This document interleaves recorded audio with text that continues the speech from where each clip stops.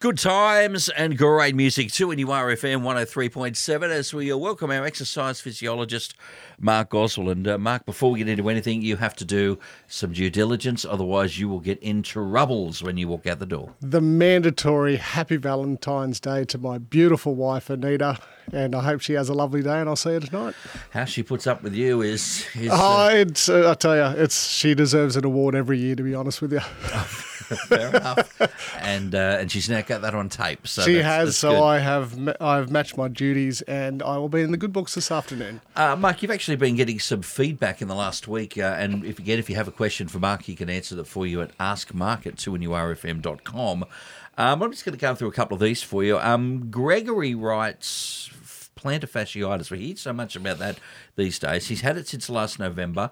It's actually stopped him doing his refereeing of touch footy. It's only starting to get better now. So firstly, what is it? And then how do we get it? And then how do we get out of having it? It's one of those things that hamper a lot of people's function because plantar fasciitis is literally inflammation of the plantar fascia, which in a simple term is just the arch under the foot. So it runs from kind of the big toe down into the heel, and it can be quite debilitating. So imagine like we're on our feet every day, and if you've got this burning, stabbing pain in the underside of the foot, it can limit our capacity to do anything. Like anything that has itis at the end of it is natural. It's just an inflammatory response and essentially comes from that whole zero to hero concept. So we go from not doing much to doing heaps. So probably what Gregory did is did nothing in the winter, touch football season kicks in.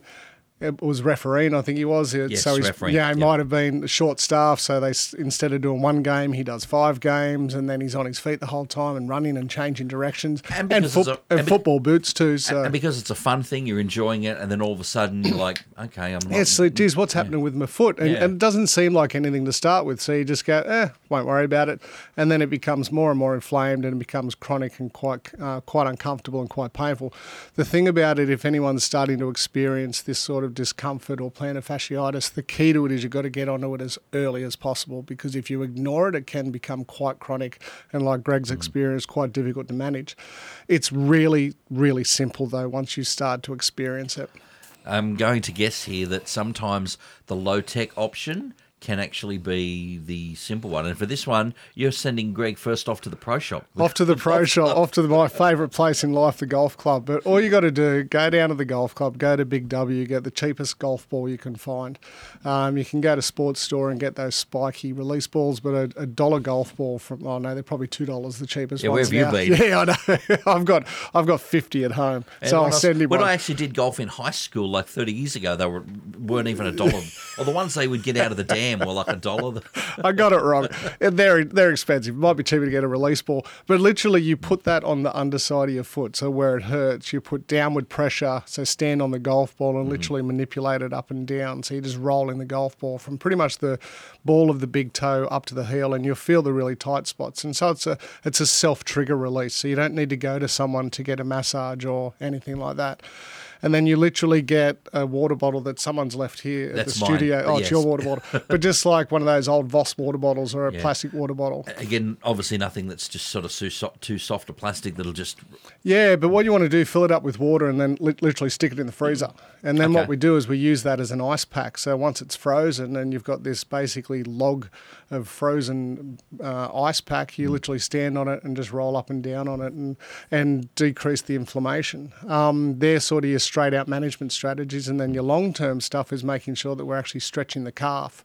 And the best way to do that is you go and get a spare piece of wood from out of the shed, you put it on the phone book that still gets delivered but no one ever uses, so you create an angle of around 30 to 40 degrees, and then you literally stand on that with your feet straight and lean forward so that you've got your whole body weight down and actually stretching the calf. There you go, Greg. Go off to the pro shop, and then you got that water bottle, which you have be able to drink it afterwards. Yeah, drink it afterwards, and then the plank of wood just to stretch that calf. And then, if there's issues further, if that's not a simple fix, then you come and see me for the complex. Super quick, because I know you've already caught up with Jane Sincer, but Jane was listening to your spot last week when you were talking about falls. Jane, not 60. But soon, so in that late 50s category, walks 8Ks every day, does Zumba and exercises weekly, been doing that for years. But since Christmas, I've been tripping over up to 17 times. However, only hit the ground once, thankfully. And the trips are caused by the right foot, so that's where she's having some dramas there. Yeah, so Jane's got concerns over a thing called drop foot. Now, drop foot basically means that you lose power over the leg and the foot literally drops. It's a really simple term. But what it happens is then you can be walking along and instead of actually going into what we call dorsiflexion, where we lift the toe up or lift the toe up towards the shin, that's what creates the foot clearance. If the foot drops, basically you have no control over it and then you just clip it and go down. There's a really simple self-test for drop foot. And all it is that when you're at home down the hallway, basically walk on your heels. So essentially what you want to do is just balance on your heels and walk like a Tin Man. And if you've got a drop foot scenario, basically you won't be able to hold it up. The other thing is then try to walk on your toes as well, so up on the ball of the foot like a ballerina. If you can't do either of those, then usually it's stemming from some type of neurological issue. So it can be a nerve root compression up in the back, or it can be coming from down in the perineal nerve down around through the knee. So I sound really smart saying all this stuff.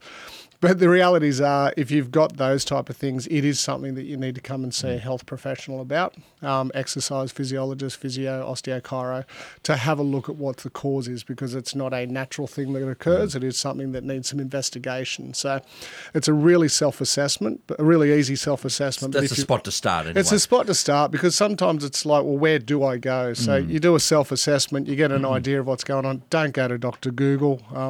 I had a client go to Dr. Google yesterday. I spent half an hour consoling her, saying that she wasn't dying. So focus on that. If that is what the case is, look, give us a call. We'll book an appointment. And we can, that's great options there. And again, it amazes me how often that where the problem is manifesting is not often where the problem is. Mate, I reckon 80 to 90% of the time that's the case, particularly with chronic conditions. If it's not something that's, I was playing football, like my young fella Matthew's got an ankle issue, but he literally collided playing soccer with trying to compete for a ball. It was an impact-caused injury, so there was a clear and evident reason behind that. I reckon 90% of the people I see, where their pain has absolutely nothing to do with actually where the original problem was. So, look outside the box. Our exercise physiologist, Mark Goswell, thanks for your time. Appreciate it. Always a pleasure, mate. All right, if you have a question for Mark, just as Jane and Gregory did, you can answer. You can send it off, fire it off. We'll look at them over the next couple of weeks. Ask Mark at 2NURFM.com.